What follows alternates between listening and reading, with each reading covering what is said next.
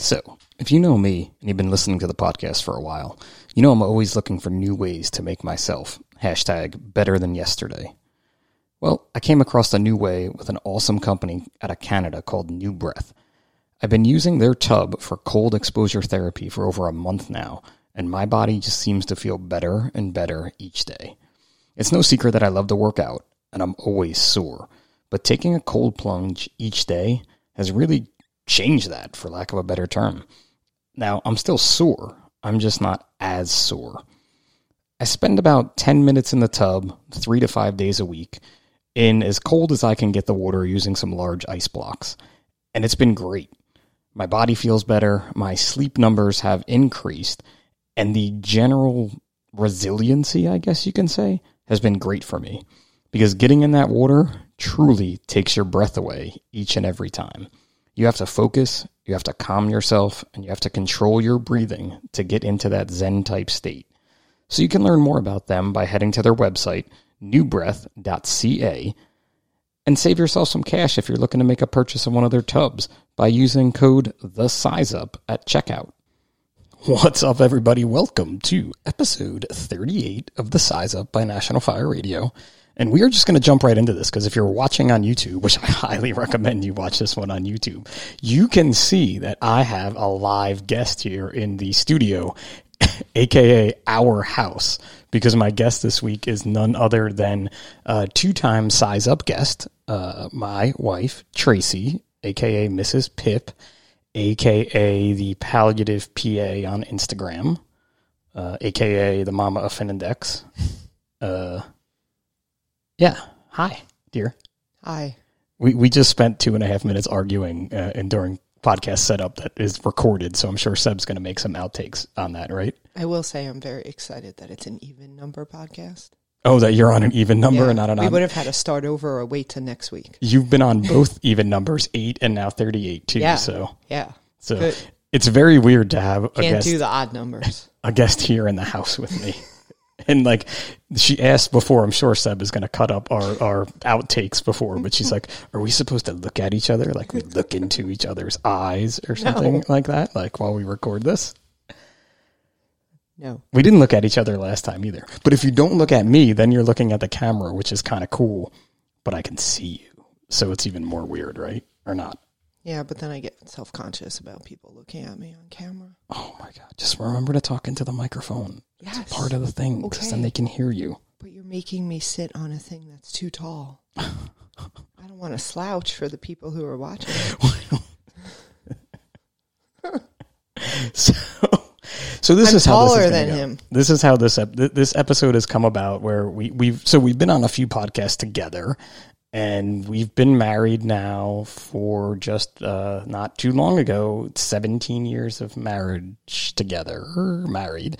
And we actually had our 20th anniversary of our first date just like it's a month ago. Yep.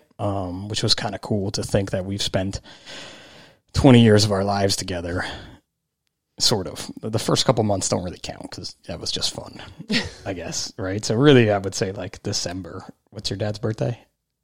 Yeah, December 8th. December 8th, I met her parents, and I guess that was like really the official, like, we're doing this. In your mind, I mean, about 10 years later, you told me that was the truth.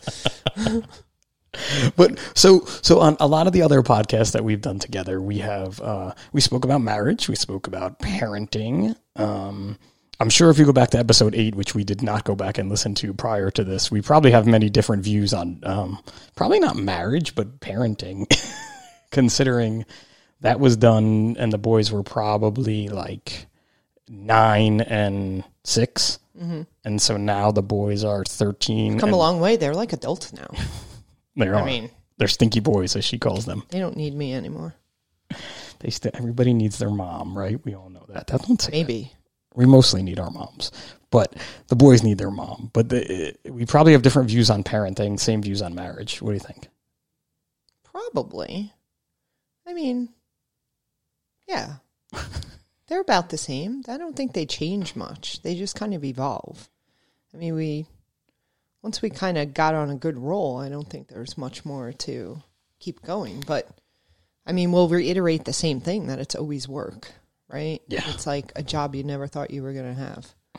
It definitely never gets easier is the easiest way to put that when you come down to parenting. I feel like the work, if you stop putting in the work, that's when it's going to turn to bad, as Finn would say. It turned to worse. Then worse. It turned to worse when he was little. But I think that's it. It's the job that you never thought you would want. Is that what you said? Yeah, like you never thought you would have. Like, I got a job. I go there every day.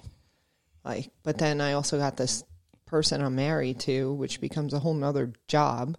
And I know people get mad when you think about it that way, but that's the only way I can kind of look at it. Then you have these two other humans that depend on you. That's like a whole nother job. It's the hardest job ever too, because they do depend, even though like the boys are older and way more independent. I mean, they pretty much do everything for themselves now for the most part. I don't think I ever wanted 3 jobs at one time. But again, it's give and take. I think, we talk a lot about being married and it's not always equal, right? Like there are going to be times where one partner is giving a whole hell of a lot and the other partner is taking. But it doesn't mean that they're wrong. It doesn't mean that in a little bit that's all going to balance itself out. Where the problems come is when you start resenting that. And I think it took us a while and some maturity to work through that, to realize it's okay to kind of call them out.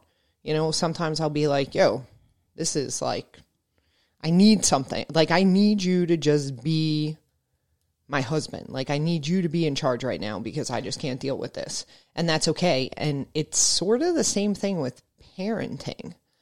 We gave a lot to those kids for a lot of years. And, listen, we're getting some return. We gave them life. There's no return on this investment. We're getting some return on investment now. Like, they're pretty cool to hang out with most of the time. I mean, it's all right. Like, I definitely am that mom that, listen, babies and toddlers, not really for me. You were definitely better during that time. But this is kind of cool. Like, we can take them on trips and stuff. And they do things and they have opinions, but sometimes now their opinions really matter. And like, they tell me, hey, Mom, you look nice. Or they'll ask me how my day went. That's a big deal. I agree. It's pretty cool to have little people with you, like little adults, like you said, like, and that evolution has been really good, and it's one of those things that you said too about it being a job and you can go down that resenting your partner way and everybody does. And it just depends on how far you go down that way, I think, right? Like we've been down that road. Yeah, but it depends on who ends up with the ability or the confidence to call you out on your shit, right? Like, that is true. And Tracey calls me out on my shit all the time, like every day.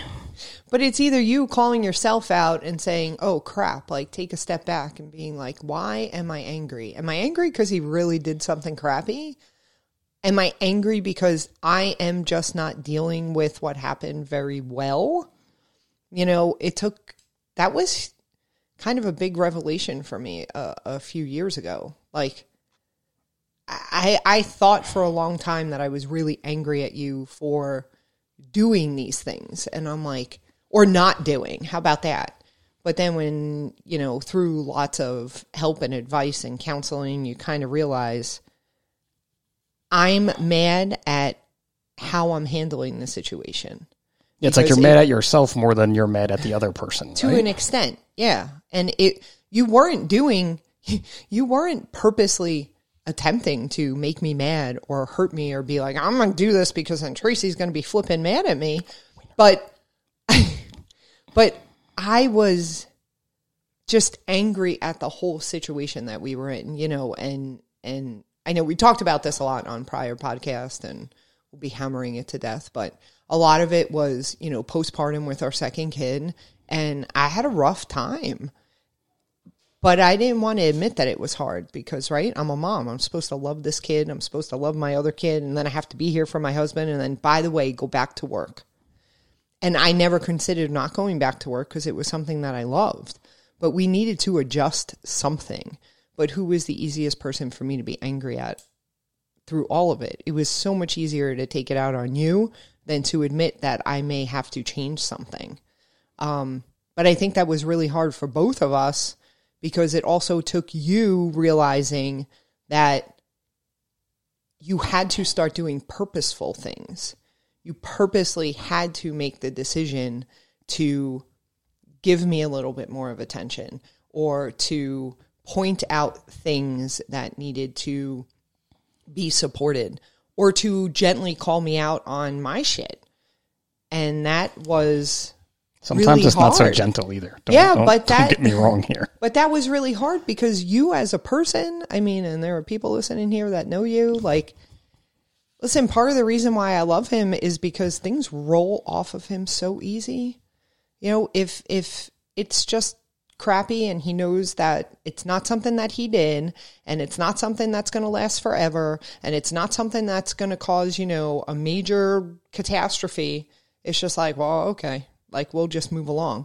I can't do that. I run every scenario in the book through my head, and if there could be one small thing that will happen from it, I'm devastated. But I know that and I accept that about myself now. And lots of times I just have to think like, okay, like this is why you're my person. Because I could call you and say, I just have to vent about this for 5 minutes. And at the end of those probably 10 minutes, I say, all right, just needed to tell you that. But now I'm okay because I know you're going to tell me, just get over it. What's that thing? I have to get it out. You don't have to get it out as much. No, definitely not. But what's that thing you said to me about, like, you know, or we both said, or maybe we stole it from the internet and I can't remember it off the top of my head. Like, if you have a problem, like, do you want a solution or do you just want me to listen? Correct. Is that it? Right? Yeah. Is this like a time that you're listening? I forget the exact words, but am I telling you this because I need you to offer me assistance with it or a recommendation, or am I just telling you because I have to get it out into the universe? I'll admit, I'm the person that I just got to get it out there.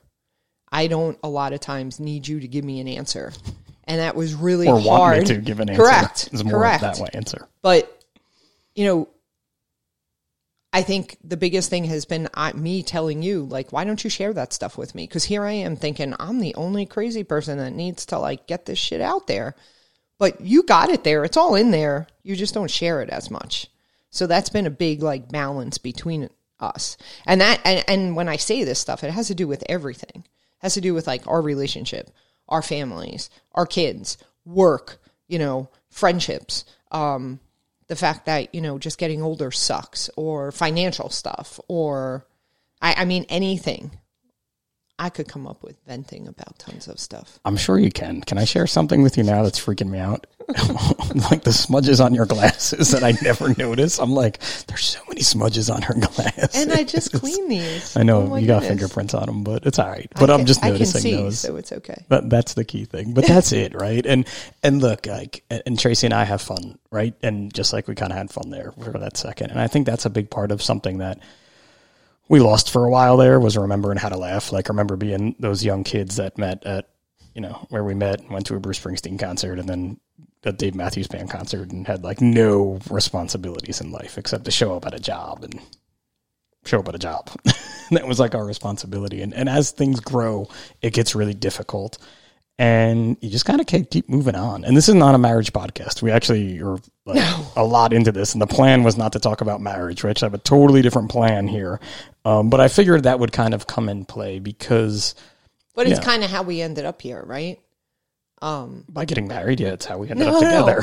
But, and had kids. But going through all of that and kind of... You know, I know there are probably a lot of parents listening, and I know this comes up in a lot of mom groups. Like, that season of raising younger kids is really rough. It's what nobody ever tells you. You know, I remember thinking, everybody told me this was going to be great, have kids. You know, I've said before, I never thought I was the person who was going to have kids. You know, Pip always wanted them he was very honest that he wanted kids, and I was very honest saying, not sure it's what I want to do. True story. Of course, we have mini Pips now.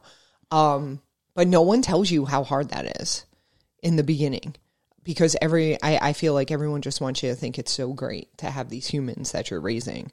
But if we had not gone through the struggles that we did, along with our kids and our families and everybody else, we wouldn't be where we are now, because there were lots of decisions made at that time. And I don't want to necessarily call them sacrifices, but it was strategic things that got us to where we are. You know, I changed jobs.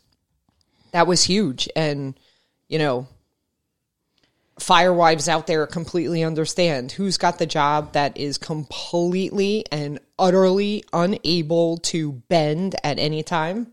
Not me. There's somebody else sitting here. Like, you know, he wasn't going to be the one to leave his job or change or be able to change his schedule. So, yeah, that all fell on me. And that was a huge thing. That's where that resentment came in. That's where that, you know, difficult decisions came in. But I wouldn't have ended up where I am if I didn't make those decisions back then. So I have to hope that, you know, he gets mad, because I use this analogy or whatever you call it a lot, is there's a reason and a season for everything. We meet people, we belong in situations. It's a season for something, and there's a reason why it happens. You may not know exactly when you're going through it why it happened, but you know, I left a certain job that I thought I was going to be in forever because of my marriage, my kids, my own personal happiness and well-being. And if I didn't do that, I wouldn't be doing what I was doing now. And I can't imagine doing anything else. I don't get mad when you say that either. I use that line now. Like, I've used that line. No, like legit, that reason and a season. I've used that line, I think, on a couple episodes of the podcast. I've used it on people at work, on people that I've been talking to when about I've stuff. talked about Pip's mustache. I'm hoping the season ends soon. I wondered how long it was going to take you to say firewife, too. Can we talk about that? Because you threw it out there. You put it out in the universe. That you're a firewife. Well, no. I put it out there because I accept the people who are listening to this podcast, right? So I should be politically correct, and we should say fire spouse. True, fire spouse, sorry. Yeah, firewife. Yeah. You will, but you're yeah. But there can be personally fire spouses, yes. am a firewife, but there are fire spouses out there. It's definitely a hard road to go down when you're married to anyone that works in an emergency services career. And it's really not, again, we can get into that whole, like, you know, fact that I may not come home from work. We may not come home from work is a whole different story. But it is that we have a very good schedule, but it is also very strict. Like Tracey said, It doesn't bend very much. You know, there are ways to get out of things and do things that are cool. But when you're gone, you're gone. Yeah. Yeah. And my friends don't understand that. How many times do I got to tell people I work with? No, he works for 24 hours. Like, I have to go home today because there was literally nobody there. I mean, some people I've known, I have friends that have known me for as long or longer than I've been with him, and they're still amazed that my husband's not home for 24 hours. I'm like, no, Pip's working today. Oh, what time does he get home? Tomorrow. It's today. Always amazing. How do you do that? I'm like, I don't know. How do you survive with your husband coming home every night? Because listen, those nights are very nice. We all know how nice it is to sleep in a bed with nobody else. I love when you say that about my time being gone. Oh, stop it, because you loved those couple of months in bed by yourself when I was laid up with my knee. This is true. It's nice to have the bed to yourself. Exactly. You get it but again too, and it's interesting too, because we've talked about this the fire wife thing, because there's a lot on social media out there, a lot of podcast pages that are people, spouses, fire spouses, they're dedicated to talking about this. And we have a very different view being on the East Coast. A lot of those folks are from the Midwest or the West Coast, where they deal with wildfire season, where their spouse can literally go to work for what was supposed to be 24 or 48 hours, not come home for a month because they got on the task force that day that got sent to a wildfire that is just burning out of control, 2 states away. Yeah. And that is a whole different, that almost is equating to like being a military spouse, if you ask me. I mean, I think I tell you all the time, I try and be supportive, and, I follow lots of these pages on social media, and I have a couple of other friends who are also spouses of firefighters, but lots of them are not around us. Couple here on the East Coast. But, I think what I've always told you is, to me, it feels weird. because everybody's situation is different. But yeah, like you said, you're on the structure side. I never knew. I never understood those guys that. could be on the structural side too, and then they get screwed. Like Tom gets screwed if he gets on a deployment. So it's totally different because, you know, I'm happy when you get overtime because that never comes along. So if you're going to be gone for 36 hours, I'm like, whoo. So yeah, it's a whole different life that I can't really appreciate, but you know, I'll support you. The other thing too is because that happens and because people are living not in a high cost of living area, some folks like New Jersey, some of these spouses are not working, or they're working different types of jobs. I think I sometimes struggle with the fact that we both are doing really, you know, helper type jobs, and high stress. And we also have the unique ability, I don't even know what it is, like going back to that whole supporting one another, like we kind of share everything except for, you know, the recent, probably a year ago when I got told don't share so much. Dude, she's fucking good at this podcast thing because she just did the transition into what we're supposed to be talking about that me being the host is supposed to do. So if Jeremy actually listens to this podcast, he's going to be like, Pip, you're fired. I'm hiring Tracey because she literally just owned you. Yeah, and that was hard for me to hear that from him. So that's a struggle. That is a struggle. But it is something too that, you know, Tracey's career, when we met, she was very career oriented. She is still very career oriented to this day, with 2 boys, with everything. But that's really what this podcast is about, is Tracey's career, I guess, or your career, or where you're at in your career now. So let's do what we should have done kind of in the beginning. And aside from introducing you as being Mrs. Pip, which may be like your most famous quality or so, you know, out there. Sure. Kidding.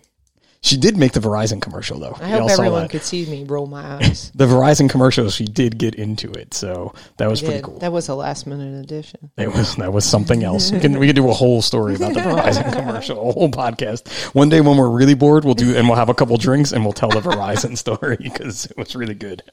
But Tracey is a physician assistant, and she has been for over 25 years now? No, 22. Oh, okay, 22 years. It was just 22 in July. And this is PA week, just started.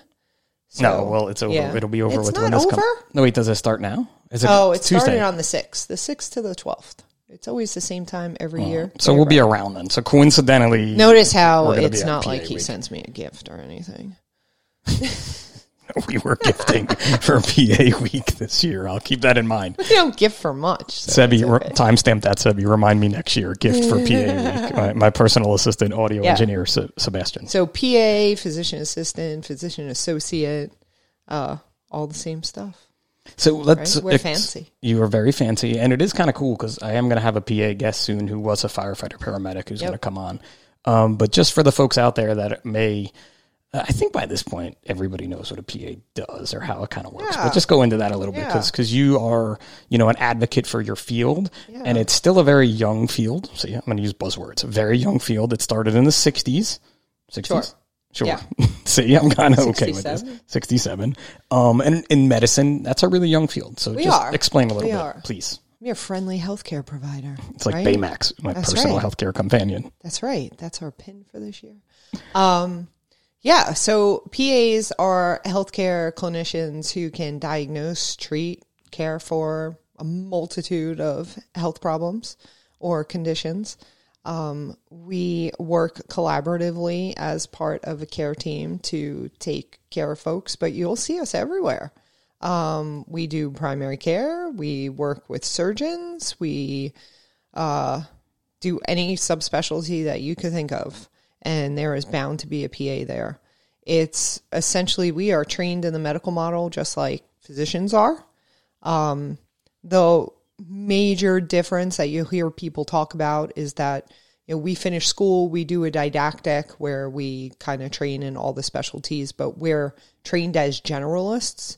So as opposed to a physician who finishes school and then goes on to do a residency, which can last anywhere between 3 and 5 years, we just start working. But it's because we're part of that collaborative team that it's like, for lack of better understanding, like on the job training. It's like we're the rookie at the time, right?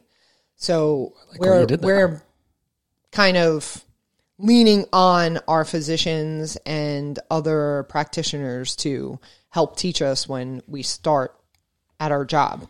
That being said, there are fellowships that PAs can do in certain specialties, such as surgery, critical care, things like that. But honestly, anywhere in America at this point, and several places overseas, you're going to find PAs.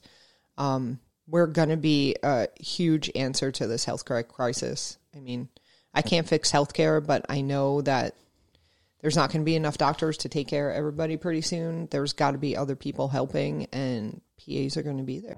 Notorious Fire. Such a great name. Brings me back to bumping mid-90s rap jams from the one and only Biggie Smalls. Lenny is literally the man when it comes to custom designs. Dude went to art school, like legit college for art. Just look at all his work. This guy has artwork on snowboards and even guitars. He's constantly creating new sticker designs. But more than that, he's customizing tumblers, mugs, glasses, cigar cases.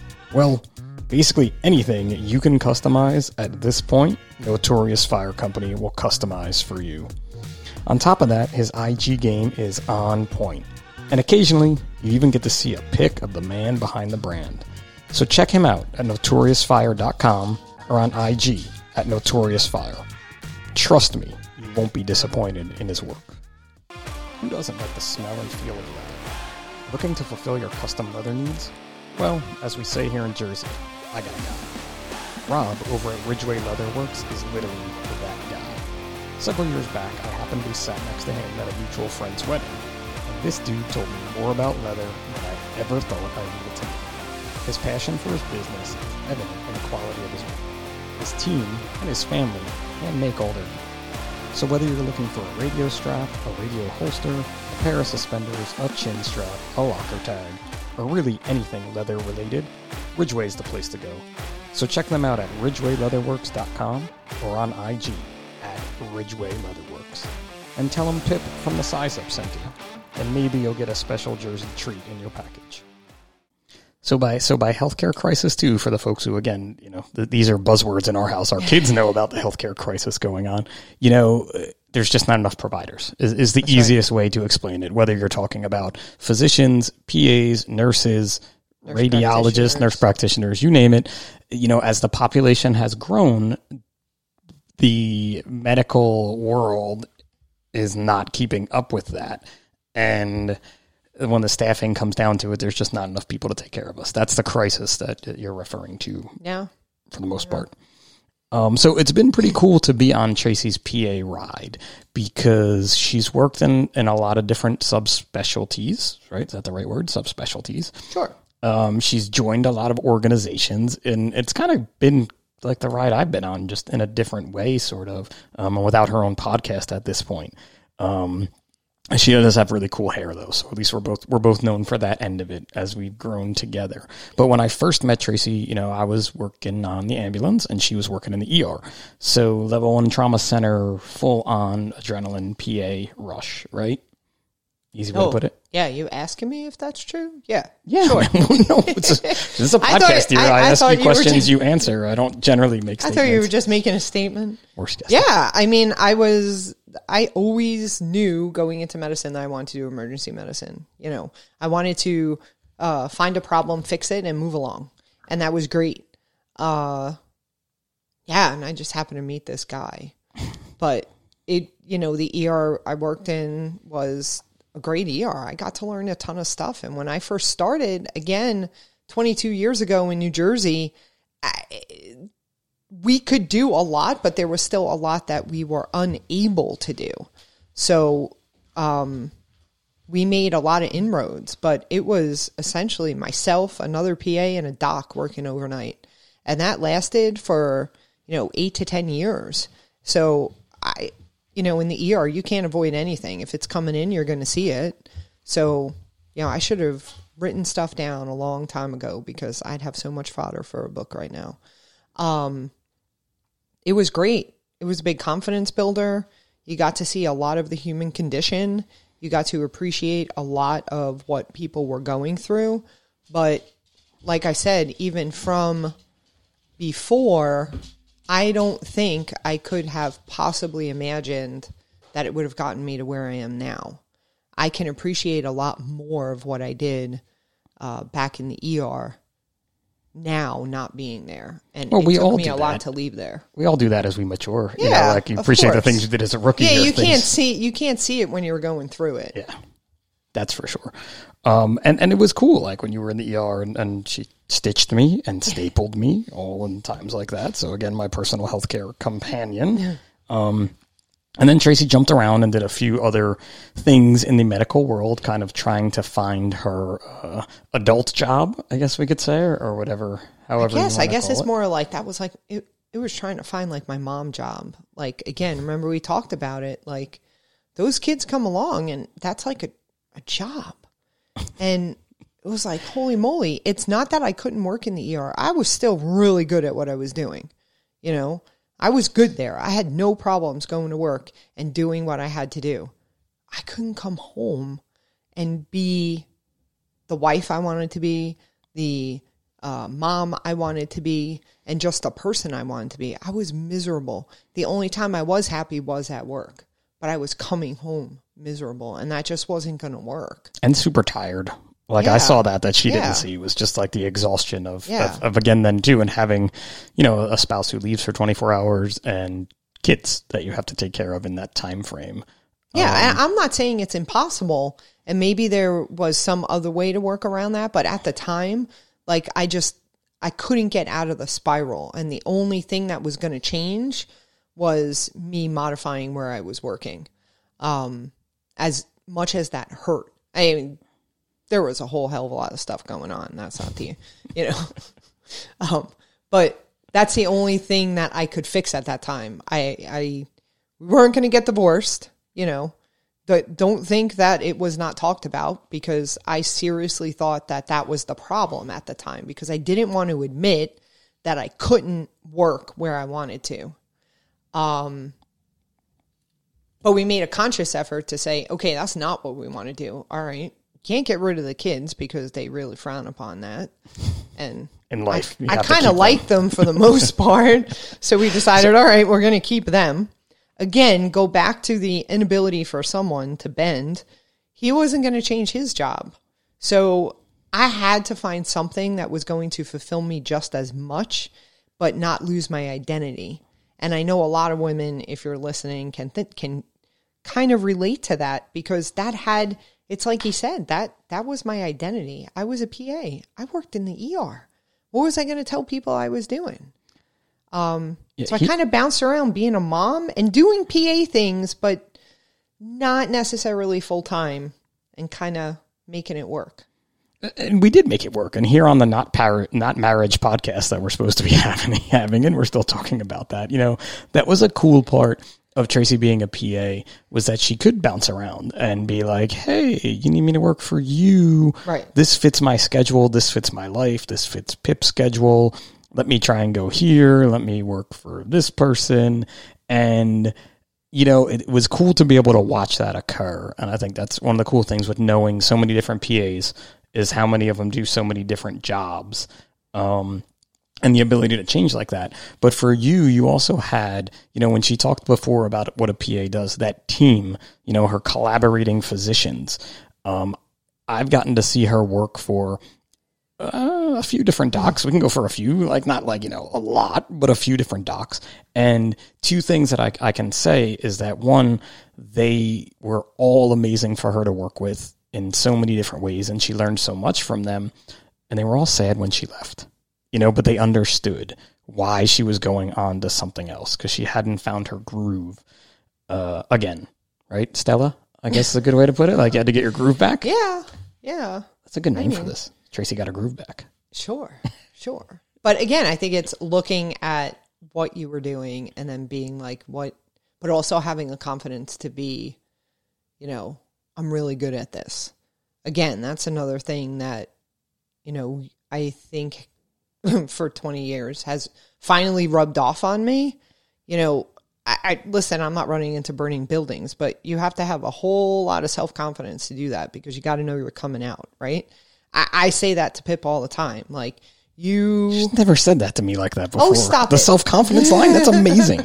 Like, the confidence that that I'm going to go in there and do what I got to do, and I'm going to get out. And, oh, by the way, I'm taking the rest of these dudes with me, and I'm going to help them too, is kind of amazing.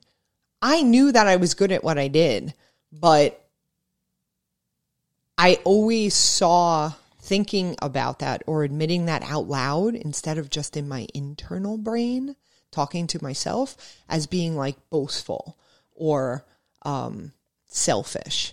And that's another thing we've talked about, is not in a bad way. Pip's one of the most selfish people I've ever met. However, it's one of his endearing qualities, because I grew up thinking selfish was a bad word. It always had a terrible connotation. Most moms will tell you the same thing, but selfish is not bad. It's like self-preservation. I can't be a good wife or a good mom or a happy person if I'm not happy with myself first. So going back to the whole work thing, once I was like, yo, I'm really good at this thing. How do I find a job doing this? Right? It's so hard to continue because I'm like, how did I find a job doing this? I know how you found a job doing that. I'm still back on what you just said about me and what it is I do, because it's so hard to put that into words, like, and the way you said that, like, I've never even really thought about it. Like, yeah, listen, I'm confident that I'm a pretty decent firefighter, fire officer.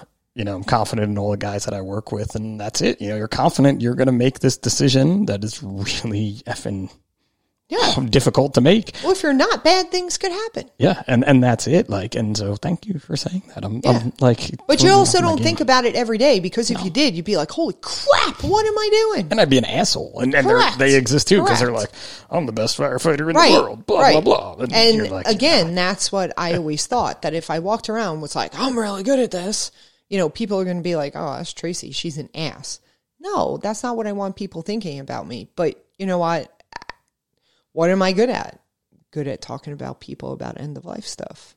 Yeah, and that's where Tracey has gotten herself to, and that's what this podcast was really supposed to be about since the beginning, is Tracey's new career. Gotta gently get there. Yeah, I guess. Like, I hope people are still listening. Like, at this point, everybody just turned us off. I think maybe I'll put in the notes, like, jump to 38:30 or whatever time. Actually, these times are going to be so messed up for Sebi. He's going to be so pissed because we recorded early and I'm rating them down wrong. But like, yeah, you jump to 38, and that's where we really start talking about the palliative PA and what it is Tracey does now, and how it affects us in the emergency services specifically, but really anyone. Because look, if you asked me prior to this journey she literally fell into realizing, man, I talk about death really well with patients, and I have these real conversations. And it's weird because, right, we're saying this and she kind of giggles, but we do. It's the same as the dark humor that sort of comes into play in the emergency services, because,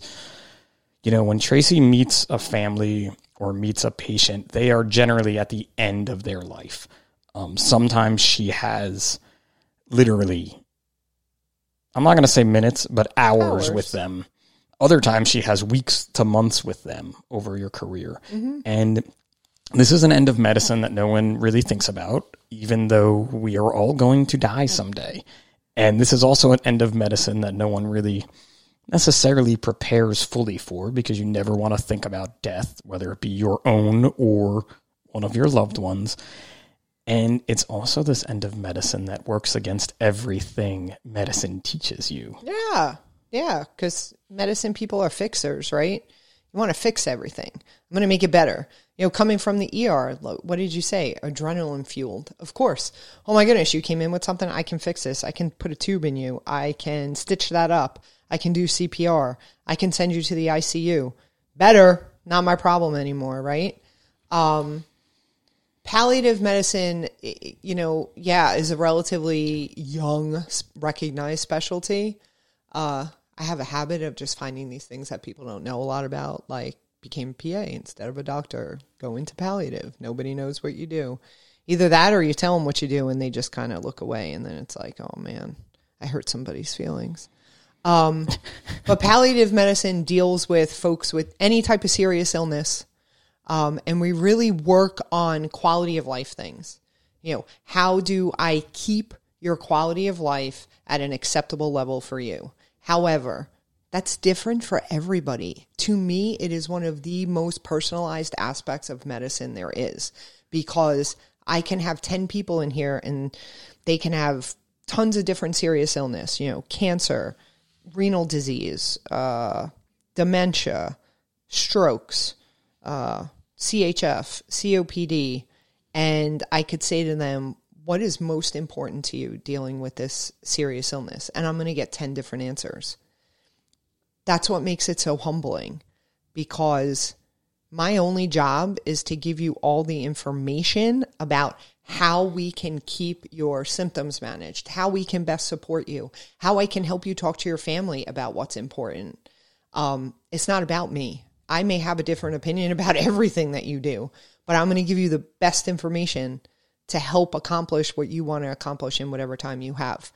And like Pip said, listen, I happen to be on the inpatient side, so I'm in the hospital seeing folks for a palliative medicine consult. So yes, most of my folks are really sick. Sometimes I don't get them out of the hospital, or sometimes I get them out knowing that I'm never going to see them again. But it doesn't mean that everybody who is treated by a palliative care provider is going to die. There are tons of serious. You're not going to die soon. Correct. How do I start all my talks? I just did this yesterday. Has anybody figured out how to not let people die? And everyone looks at me like I'm an idiot. And they're like, no, of course not. I'm like, then good. Then we all need to normalize death and dying. Because as we said, we haven't figured out a way how to not make it happen. But there are a lot of folks out there that get diagnosed with a serious illness and they get better. But my job during the course of that serious illness is to make that course the best it can be. Make them not miserable. Give them that support. Sometimes it's just a matter of walking in and being like, how are you today? And sitting down. Because how many people have been to a doctor's office or been in the hospital and your provider comes in and asks you a question and they barely wait for you to answer. And then they're out the door and you're like, I'm not even sure what's happening. So it's amazing too, because I've gotten to see this end of this career that I didn't even know existed, just like anyone else in reality, until Tracey started getting more and more involved in it and then taking it on full time. But that end of she goes and speaks to people just about them. Like how you doing today? That's not like, I'm just here to fix your kidney problem and make your kidneys work, which we all, who knows if I don't know, I could have a kidney problem right now. I'm not really sure about that, and that doctor, and listen, that their job is very important. And again, healthcare crisis, they have to move on to their next patient because for several different reasons, but that's not what palliative and end of life care is all about. Yeah. And that's where Tracey's trying to normalize death and dying, because we're all going to die, right? And and I think the whole point in us bringing it up to kind of touch the emergency services folks is that, going back to the fact that you got to kind of be a pompous asshole to do some of this stuff, right? Like you're running into freaking burning buildings or, any type of emergency services. You're on an ambulance and you're going into a situation where you don't know if it's even safe for you, or you're a police officer and you're putting yourself in situations where you're not sure what's going to happen. But you have a family or someone that you consider family that cares that you come home that day. Listen, I could walk outside and get hit by a car, right? But there's a higher chance of folks in emergency services having some sort of bad thing happen to them, right? So the other aspect of what folks in palliative really advocate for and what I have kind of seen is a niche that I'm super passionate about is, the idea of normalizing folks talking about their wishes, talking about advance directives, getting things in place before bad things happen. Not waiting to get diagnosed with a serious illness, not waiting to have some catastrophic event, not waiting to be like, holy crap, we've never talked about this before. And that's scary, but it's scary because we don't do it. So if we do it more, it won't be as scary. And these may be all weird words to everybody, but, for example, Pip and I got married. I will say we started talking about it, but then once we had a kid, it was, all right, dude, listen, we got to decide. Something happens to us, what are we doing with this kid, right? Like if something happened to both of us, you know what I mean? Like and again, it's things, what are we doing with him? This was totally before palliative, where we were just kind of like sitting around hanging out with baby Finn, like, whatever, skin to skin care, whatever at that point. And we like looked at each other and we're like, yo, somebody's got to watch this kid. Like, at the time we were way more. But people would think we were weird, being like, why are you thinking about not being here? You just had this great kid. Yeah, I know, but I'm being super logical. But that spurred all other stuff, because then when you start thinking about that, you start thinking about my healthcare proxy, So here in the state of New Jersey, every state is different. That's my little public service announcement. State of New Jersey, something happens to me, Pip gets to make all the decisions if I can't make them for myself. But what if I knew he couldn't do that and I wanted to name someone else? Or what if something happened to both of us? Then who gets to make the decisions? Well, the state of New Jersey says my parents do. I'm not saying my parents are bad at this, and I know they'll listen. But, personally, I'd be worried about them. So I'd rather have my brother do that. So I got to write that stuff down. So, to me, every single person needs a healthcare proxy, even if it seems stupid to write it down that it's the person who is your next of kin. And then you need to just start having those conversations about like, what if something happens to me? And it could be scary for people to write down, but at least talk about it. Pip knows how I feel about if what if you end up on life support? What if, they need to cut your arm off? What if this? What if that? It's normalizing what people think about as those scary conversations, because you're planning for it is not going to make it happen, but it's going to make it a hell of a lot easier if and when it does happen. And that's another big part, too, that Tracey sees. She sees so many people on the daily who were not prepared for this. And some of them are advanced in their life, right? So we decided to make, with again, well, sure, we'll talk about us because it's the easiest way to go. When we had Finn and we figured out like, we need like a will, because now there's this kid. And, at the time we were, I won't say give him away to somebody. I won't say we were ever super Catholic, but we were pretty Catholic at the time, following a lot of the Catholic doctrine. And, I remember growing up and like, it was like your godparents that you got baptized with, they would take you if something happened to your parents. And like, okay, sure, that's what you say. And it's not how it works in life these days. No one told me that when I was younger. You need legal documents to say who's going to take your kids, or I mean, someone's going to obviously take them, but wouldn't you rather already kind of have that set up? And it was one of the things that like with, we're fortunate to have Tracy's brother and our sister-in-law, but it wasn't like we just went to the lawyer and we're like, it's them. Like we had to have a conversation with them to be like, hey, Bob, Rachel, I'll pay for these beers tonight. You want my kid? But if something happens to us, will you take our kid?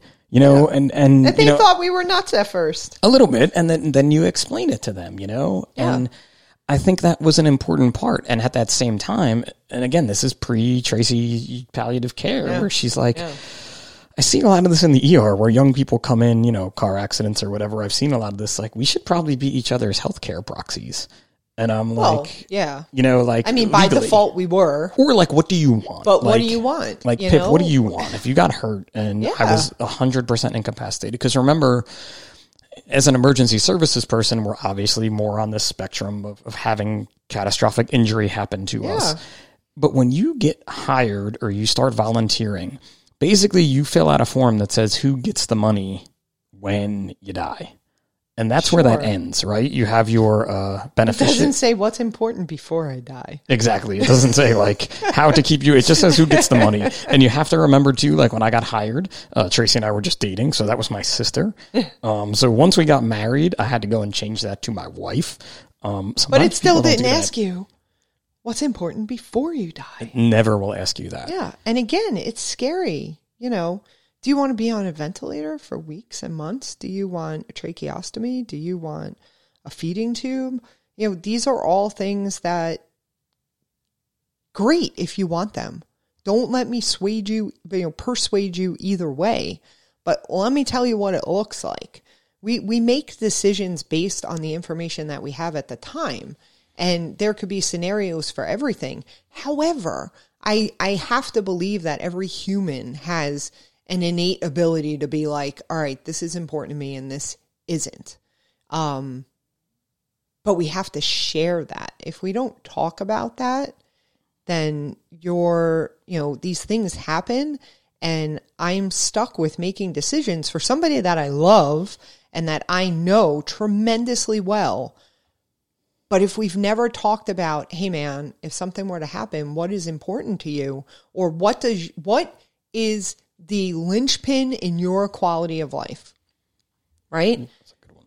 Pimp knows for me, if I cannot get back to a place where I am able to interact with my family, where I am able to, hold a conversation, where I am able to participate in the simple joys of life, that is not acceptable to me.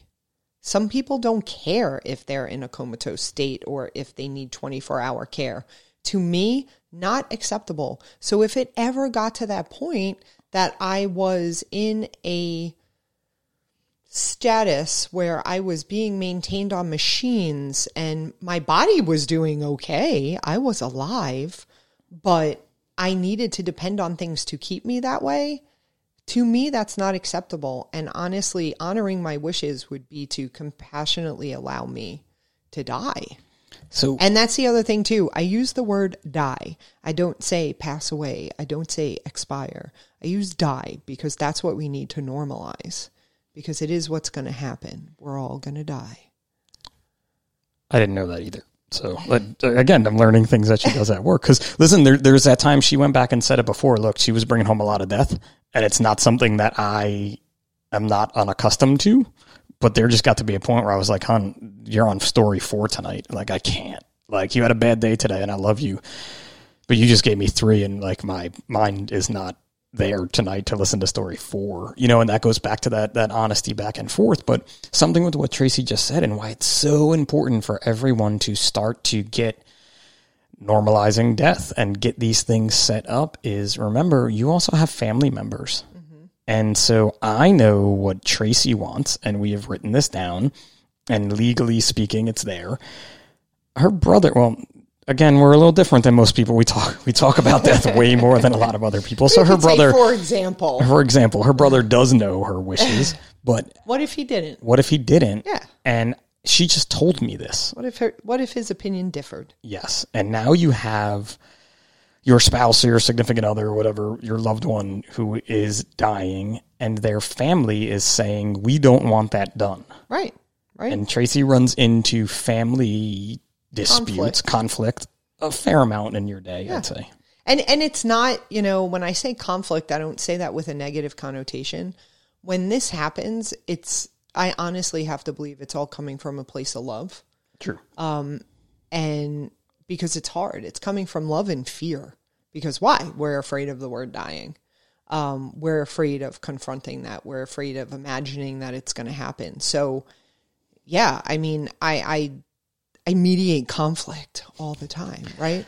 Positive performance progression. And that conflict too, it doesn't even necessarily have to be conflict, right? And, you guys have heard me on the podcast talk about, losing my mom within the last year. And Tracey was instrumental in getting my family through that, just like any palliative care person would be, except, it was also her mother-in-law who she knew for 19 years, and was the grandma of her kids.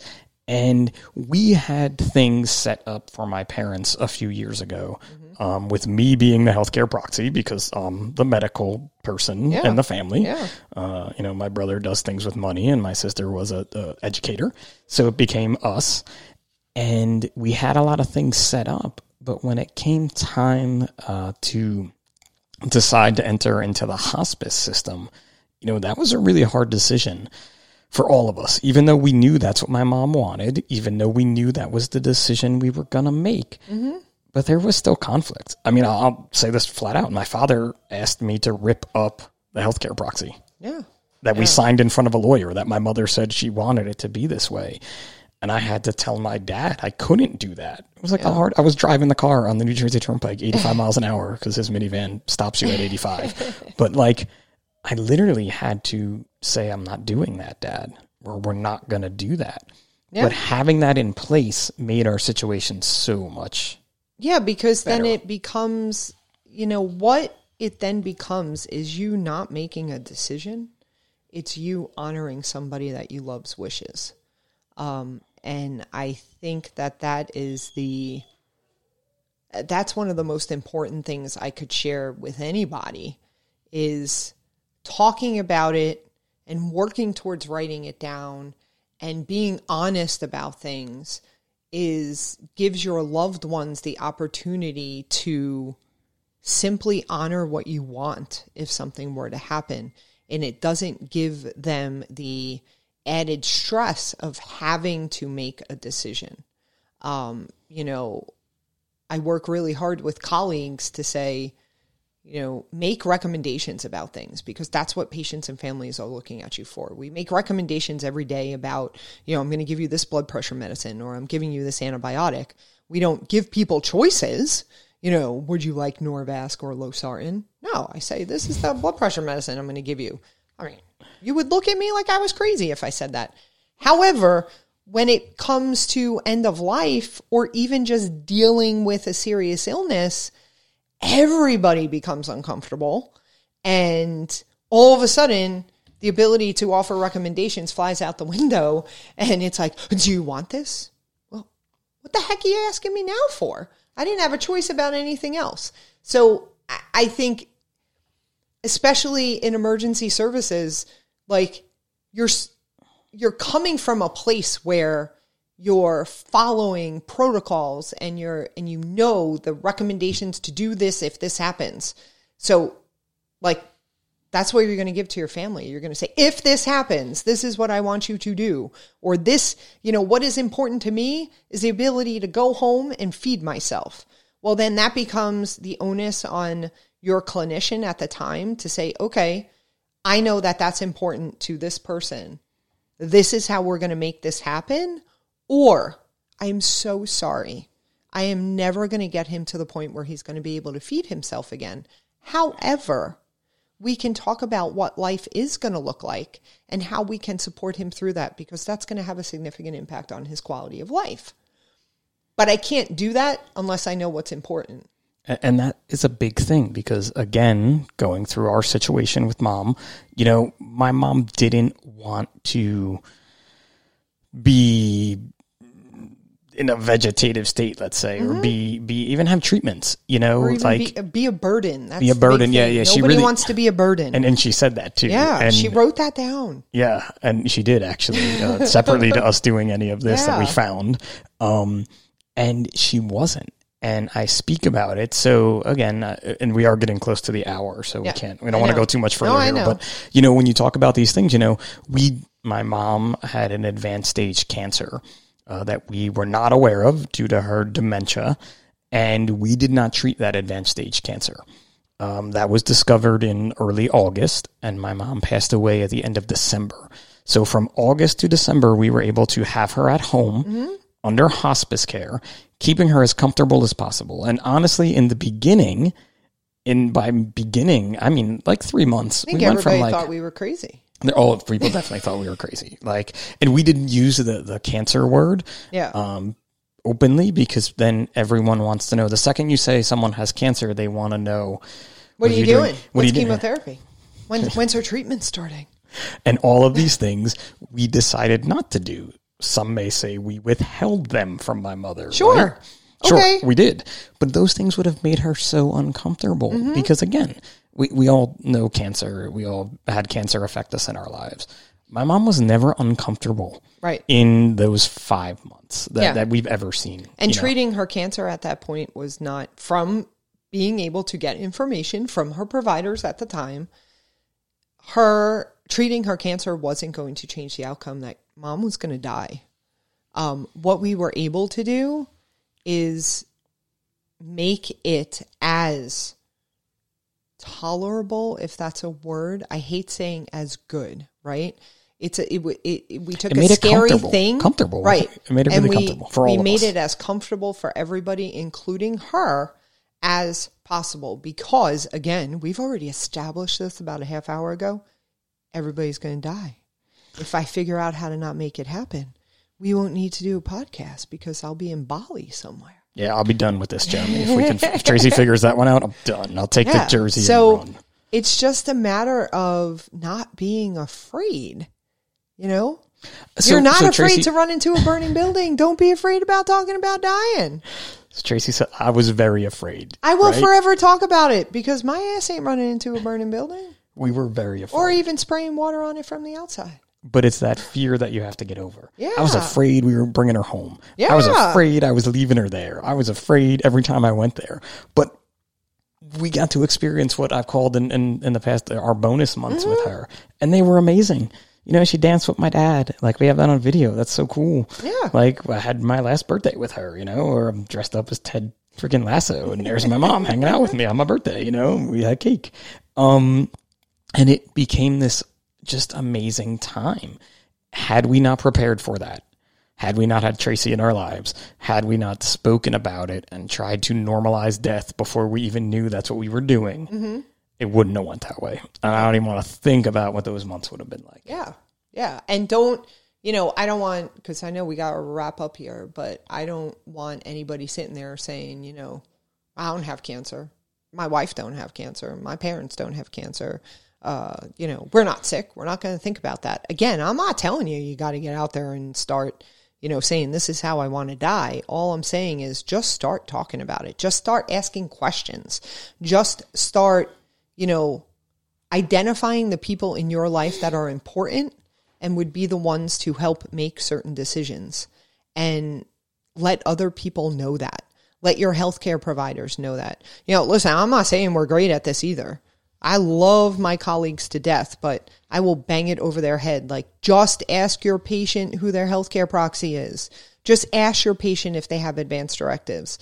Because a lot of times we're not going to do it unless somebody tells us to. And I think, too, those are the two simplest takeaways that I have thus far. So we're trying to put something together to kind of turn this into a program. I know if I went to any fire conference and the program was like normalizing your death, I'd have like 3 people in there. So we're trying to figure out a catchy title that's going to trick all you folks to come and take this class, because you think it's going to be about like putting out fires or doing searches or something.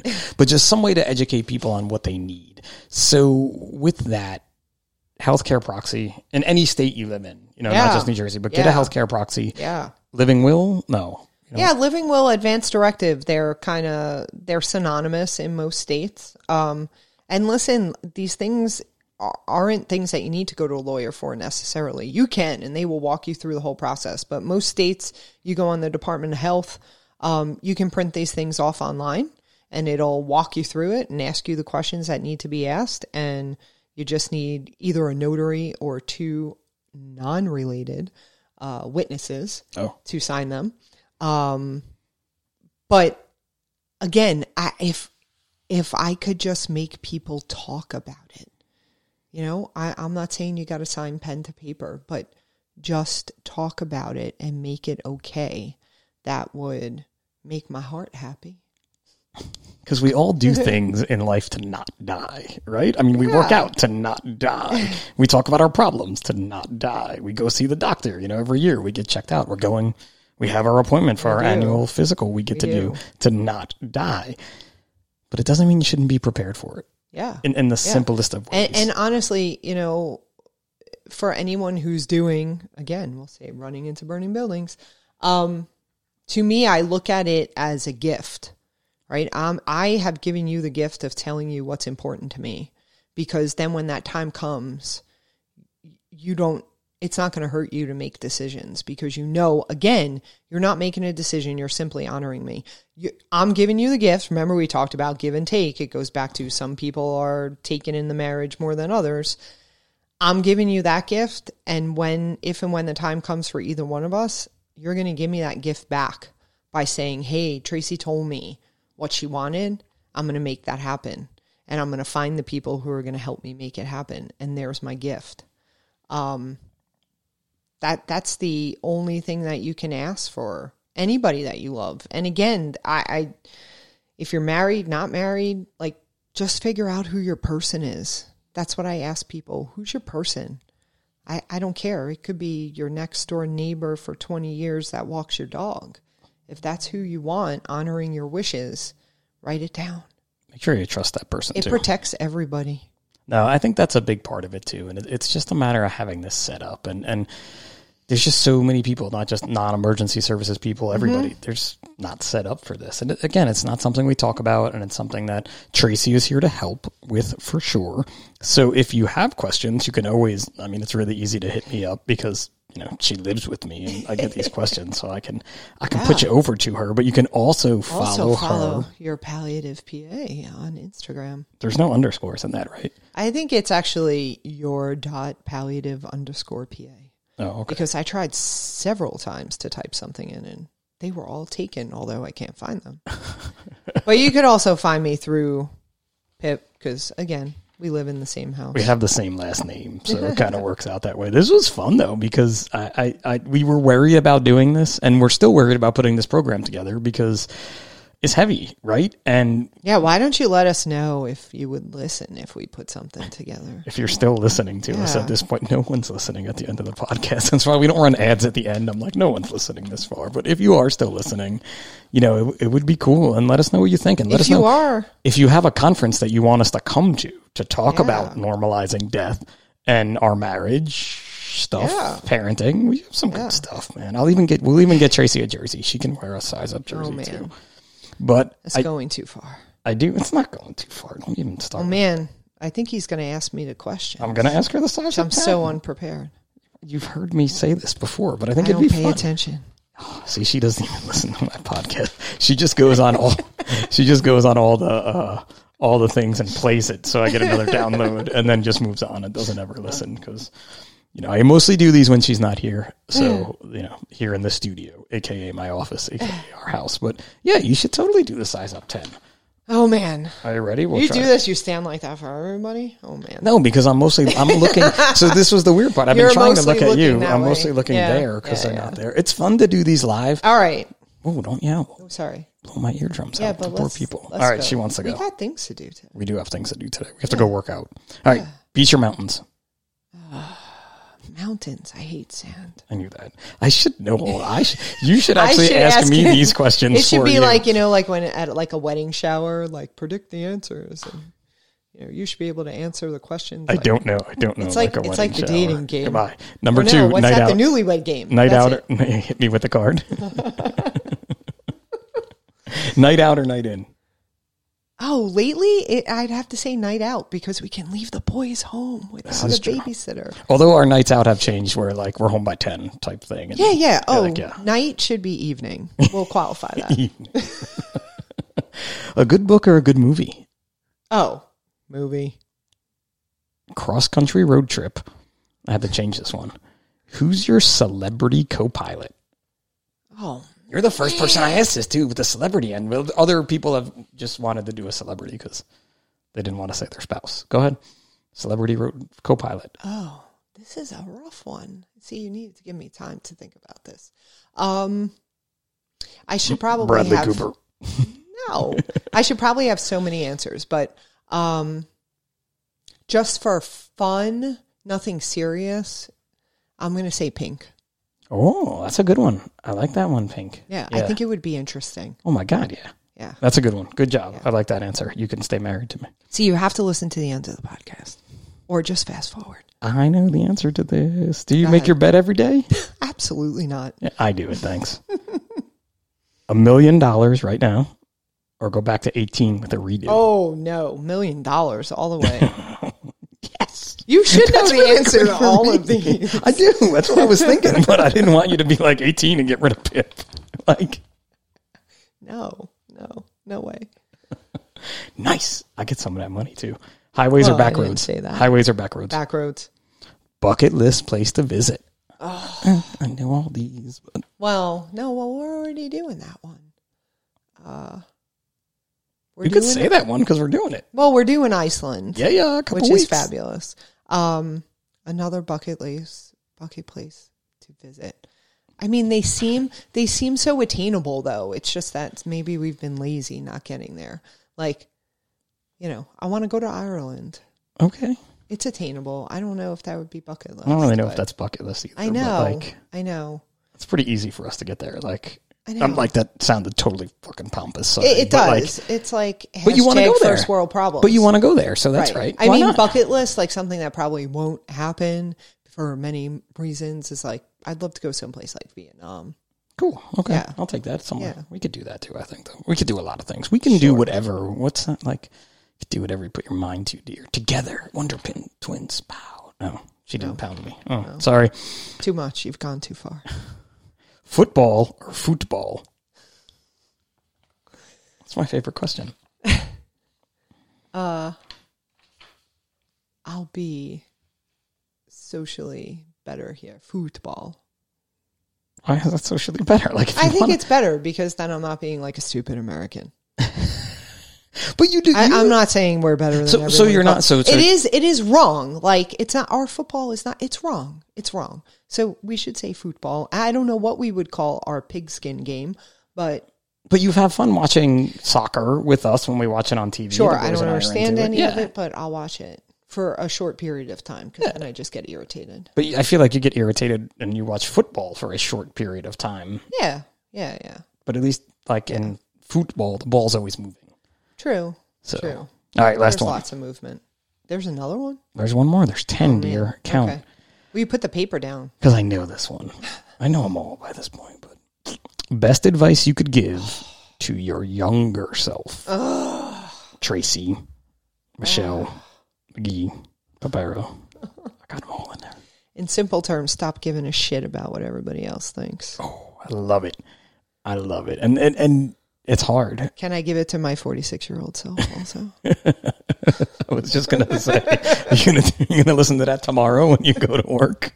It's hard, not. right? But Probably not. But it's such a great piece of advice that I think we all can give to ourselves, Everybody right? says that, right? We all say it. Like, when we all need to do that because who the F cares what other people think? What matters i.e. is... my hair should have been purple many years ago. Right.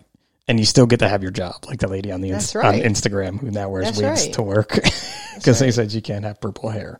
Yeah. But it's weird because normally at this point I'm like thanking my guest for joining me and You're thanks. so welcome. Thanks for I'm so joining glad to me. be here. You have such a nice setup. Here in the studio. This is great. So fun. So, I'll be like Finn, if you like this episode, give us a thumbs two up. thumbs up. Two No, thumbs two up. thumbs up. Two thumbs up on YouTube. Two thumbs I up. do. I think we got to get Finn on here. I got to go a couple more guests, and then I'm going to have Finn come and talk about his 13 years of Talking life. about Finn putting up with us. Yeah, how he puts up Yeah. with me, I guess, because that's That'd a be big a part good of one. this, right? Yeah. Do you want to come The too? real test will be if I pick up some Instagram followers, I may like you more. Maybe I'll like Jeremy too. Do you follow Jeremy on Instagram? His real account? He has a real account. I won't give it away. I'm pretty sure I do. He doesn't do much with it, but it's good. Yeah. So Maybe listen, then when he calls, I won't get so annoyed all the time. she doesn't get annoyed when Jeremy calls. Oh, it's your work husband. That's it. Thank you all for listening to Thank you for putting up with us. episode 38 of The Size Up by National Fire Radio. As always, thanks to all of our sponsors. If you're watching, thanks to Notorious Lenwood up there for our great mugs that we use all the time. Ooh, I just slammed And it down. stickers. I got And stickers. and lots of stickers and slaps. Yeah. But yeah, again, this whole episode Just threw me say off. goodbye. I know I should just say goodbye, shouldn't I? I'm just going to say goodbye. See you next time.